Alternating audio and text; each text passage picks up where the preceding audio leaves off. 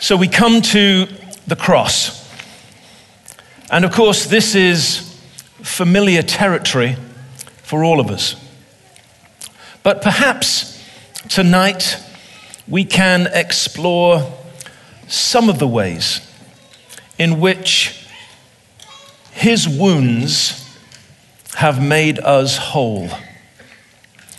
Some fresh perspectives on what it means to be people who gather at the cross.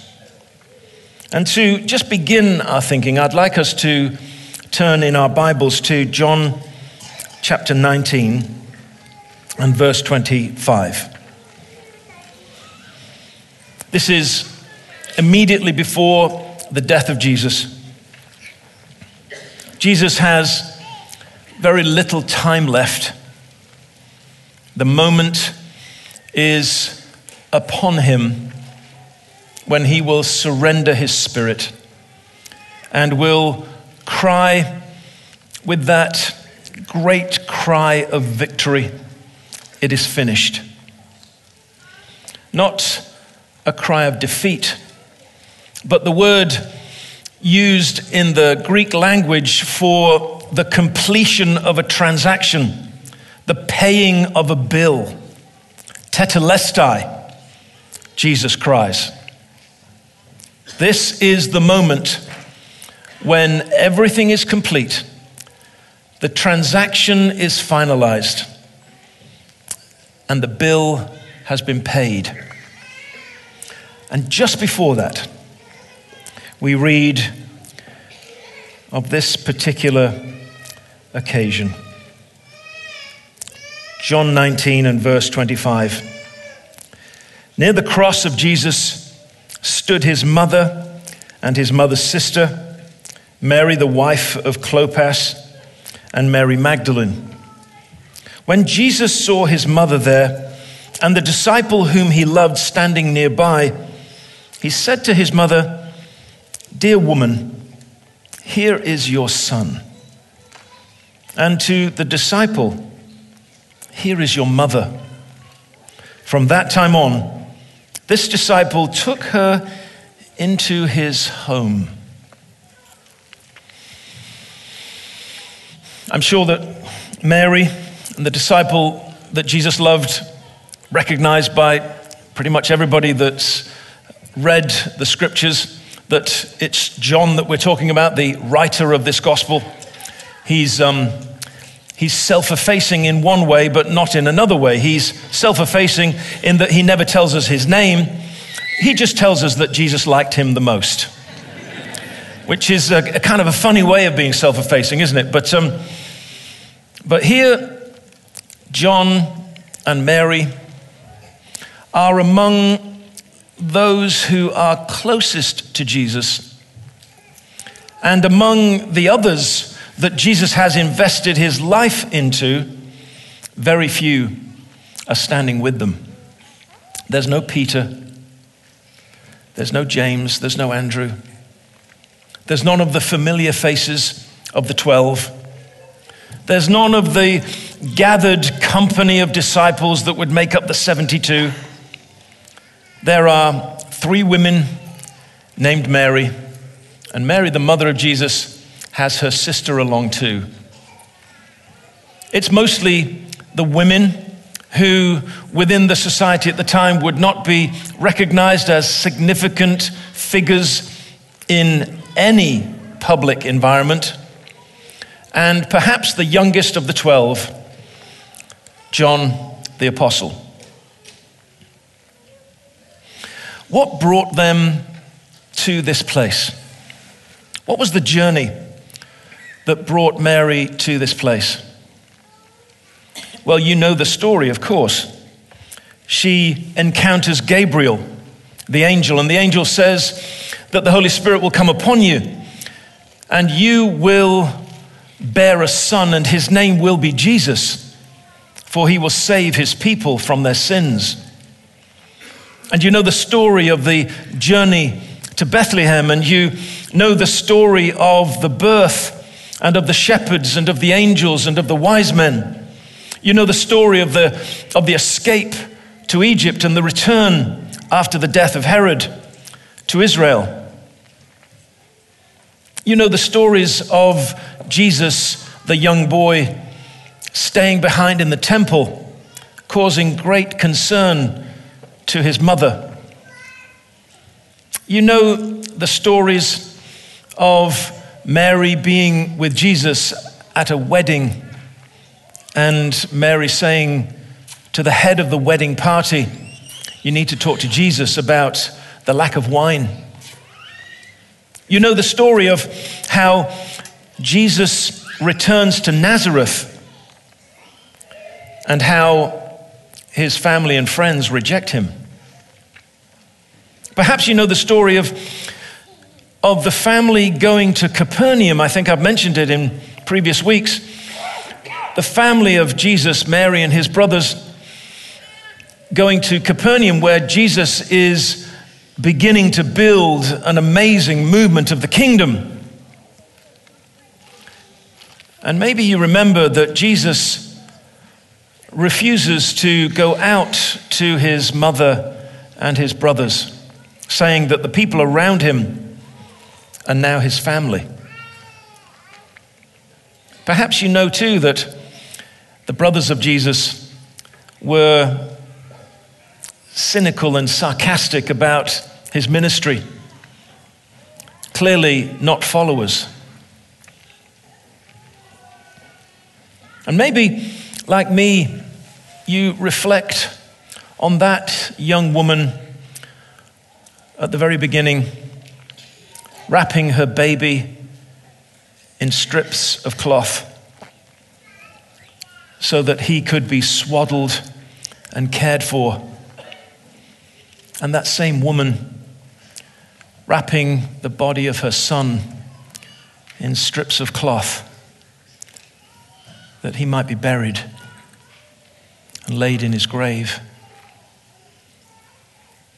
What brokenness must have come to the heart of Mary as she watched her son die in agony, as she wrapped the same body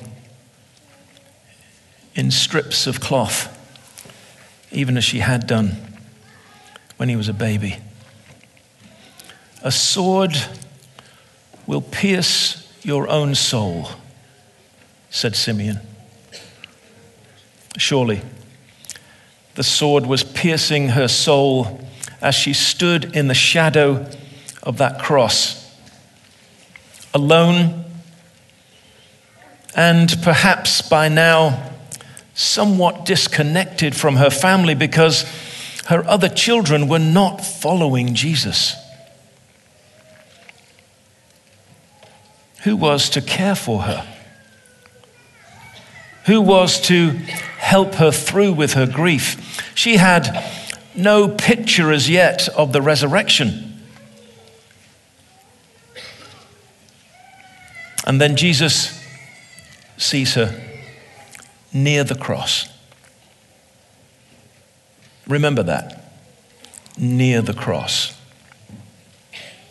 and addresses her, "Dear woman." An indication that the relationship that would be the natural relationship of mother and son is no longer the relationship that she can kind of connect to. But it's a word of tenderness and of mercy and of intimacy and of love.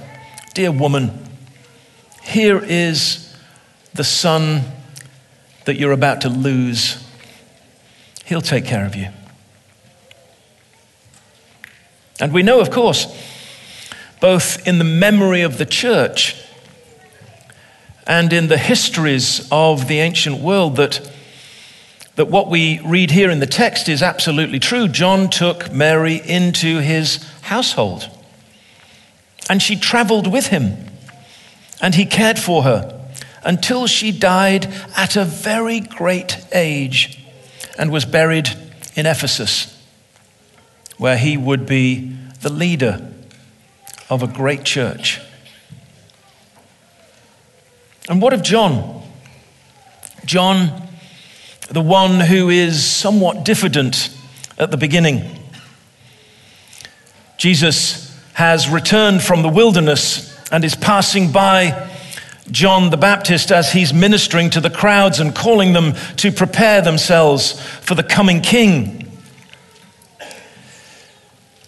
And he points out Jesus as he passes, the Lamb of God that takes away the sin of the world. And Andrew, and again perhaps John, I would imagine almost certainly John, they hear those words and they wonder what that could mean. And so they begin to follow at a distance, and Jesus looks over his shoulder and he says, "What do you want?" And like young boys that probably they were, just perhaps teenagers, they coyly and rather shyly say, "We want to hang out with you." And so Jesus invites them along. And John is swept up into this amazing mission and movement. And he's there at all of the crucial times. He's there on the Mount of Transfiguration when he sees Jesus transfigured before him, bright shining like the sun. He's there as the crowds welcome Jesus into Jerusalem. He's there as Jesus bows in prayer in Gethsemane. And unlike almost all of the other disciples, John stays near to Jesus.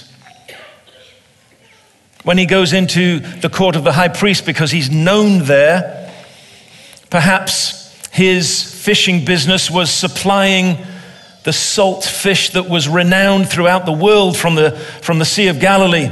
Perhaps he was supplying that fish, that luxury bit of commodity, to the household of the high priest. We don't know, but he was known to that household.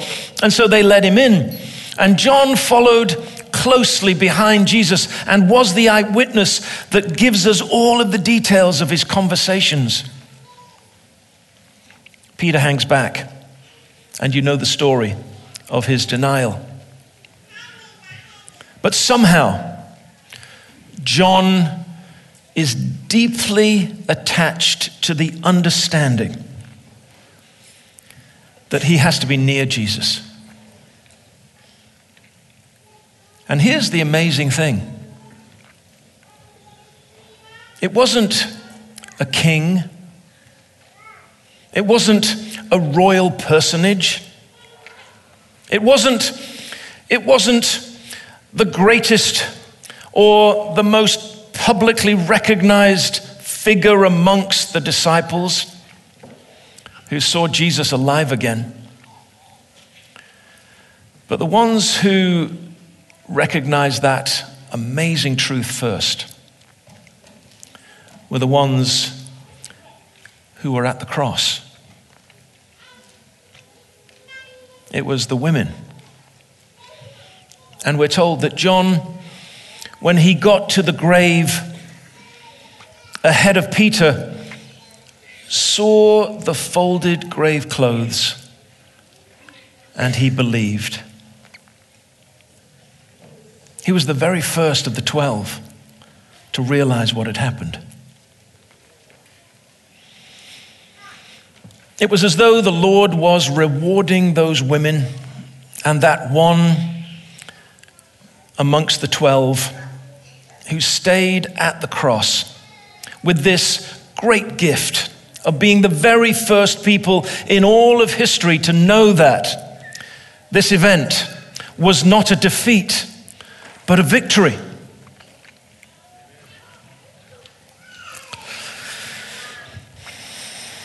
So what are we to make then of what it is that Jesus is doing when he says to Mary, "This is your son," and says to John, "This is your mother"? I think that we have to come to the conclusion that what it is that Jesus healed on the cross That what it is that Jesus made whole on the cross, that what it is that Jesus made possible on the cross goes far beyond a transaction of our sins for his forgiveness. It goes into the entirety of our life. Where is there brokenness in your life? Where is there brokenness in your family? Where is there brokenness in your family story? Where are the challenges that cause you consternation tonight? What are the things that you can't deal with? What are the things that overwhelm you? What are the things that overshadow you from the past or dazzle you from the future? What is it that when you are alone, you know is bigger than you?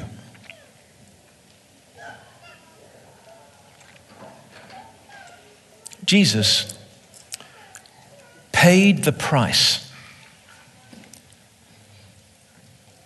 Jesus offered the essential component in the transaction that made it possible for all of our brokenness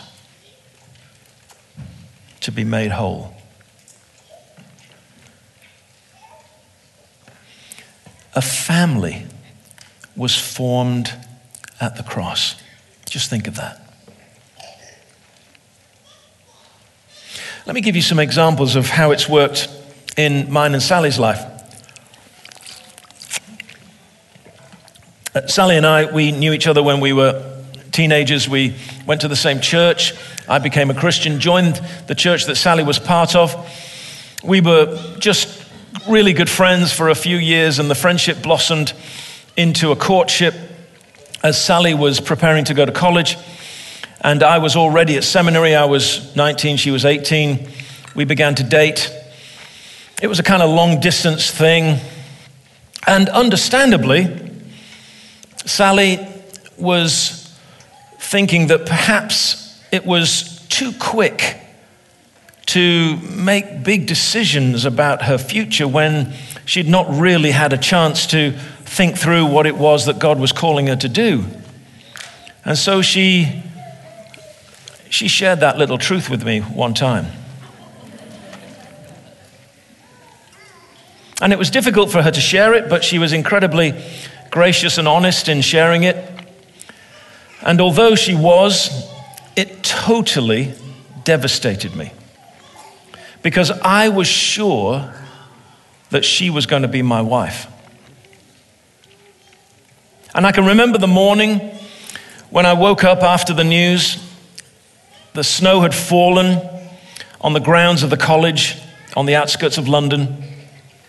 It was covering all of the tree branches, and there was that crisp surface on the snow that when you put your feet onto it, it kind of crunched and then let you through. And I ran and ran and ran and ran to the furthest point in the enormous grounds of this college and sat beneath an elm tree and wept.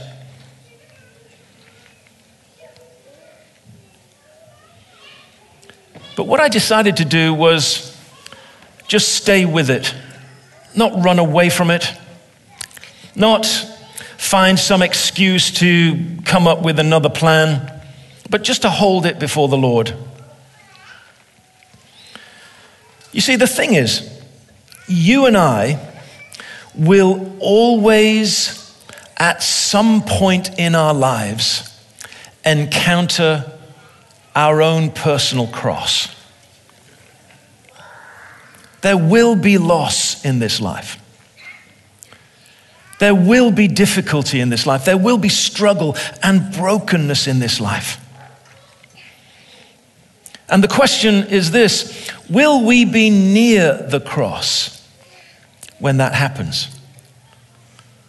Will we be like Mary and John, or will we be like the other disciples who, for fear, for pain, for pride withdrew. When you face your brokenness, when you encounter your cross, do you retreat from the Lord or draw near? Mary and John were near the cross. And because they were near the cross, they could hear the words of Jesus, and the words of Jesus healed them. It was fascinating for me that just a year later, I was still carrying the reality of that loss. When Sally came to me and said, I failed all my examinations this year, it's gone really, really bad, and I think I need to press the restart button. And I think it's with you that I need to restart. You see, she came to her cross, and we found one another kneeling in the same place. I wonder whether you're looking for something. If it's something that God wants to give you, you'll find it at the cross. Are you looking for a spouse? Are you looking for the fixing, the renewing, the making whole of something that's been broken or lost? All of our wounds are healed by his wounds. All of our brokenness is brought back together again in his broken hands. These last few years, Sally and I have been mostly retreating from the world of public ministry. We've done lots of ministry amongst leaders around the world, privately in huddles and small groups. But mostly we've been retreating from public ministry because we've been praying through and dealing with some very big and significant griefs and losses in our life. And we didn't know that there was a church anywhere that we would ever go and be involved with in public ministry again. But there was a church that was going through its own grief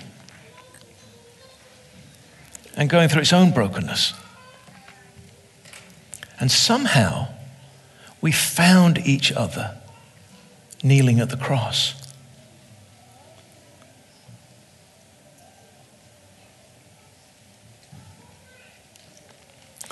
You will encounter your cross. The question is, will you bring that experience to the cross and hear the words of Jesus and know his touch of healing and restoration and forgiveness?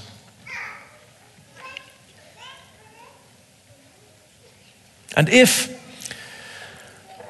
you will, in the encounter of your own personal crucifixion, bring that to the cross. And if you'll hear the words of Jesus, and if you will receive the healing that he offers, the only other question is this: will you do it again? And then again?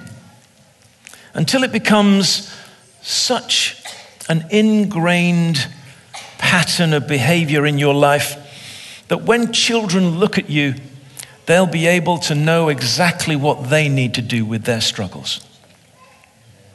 When new believers look at your life, they'll know exactly what to do with their brokenness and their difficulties. Nobody will need to explain it to them, because someone kneeling at a cross That's a very obvious thing.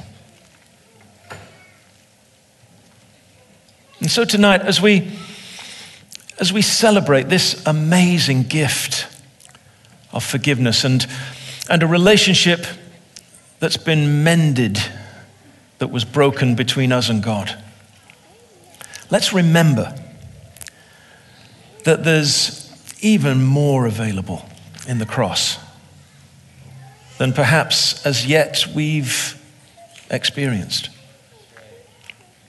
And let's go on to receive grace upon grace, healed relationships, renewed lives. Let's find, yes, the center of our faith, but let's find our family and our future there.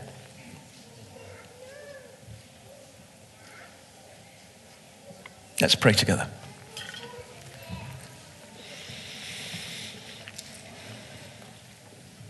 Lord, you say through Paul that we have been crucified with you and that we no longer live, but that you live within us. Lord, we pray that as we recognize that truth in our lives, it would become a pattern of discipline, a pattern of discipleship that draws us always to the cross. And Lord, tonight, as we remember on this special day all that you've done, we celebrate you and we give you thanks, Lord Jesus, that you, by your wounds and by your gift of life, have made it possible for us to receive not only forgiveness, but faith and family and a future. And we remember that in the night that you were betrayed, you took bread and gave it to your disciples, saying, "Take, eat. This is my body, which is given for you. Do this in remembrance of me." In the same way, after the supper, you took the cup and gave it to your disciples, saying, "Drink this, all of you, for this is my blood of the new covenant, which is given for you and for many for the forgiveness of sins."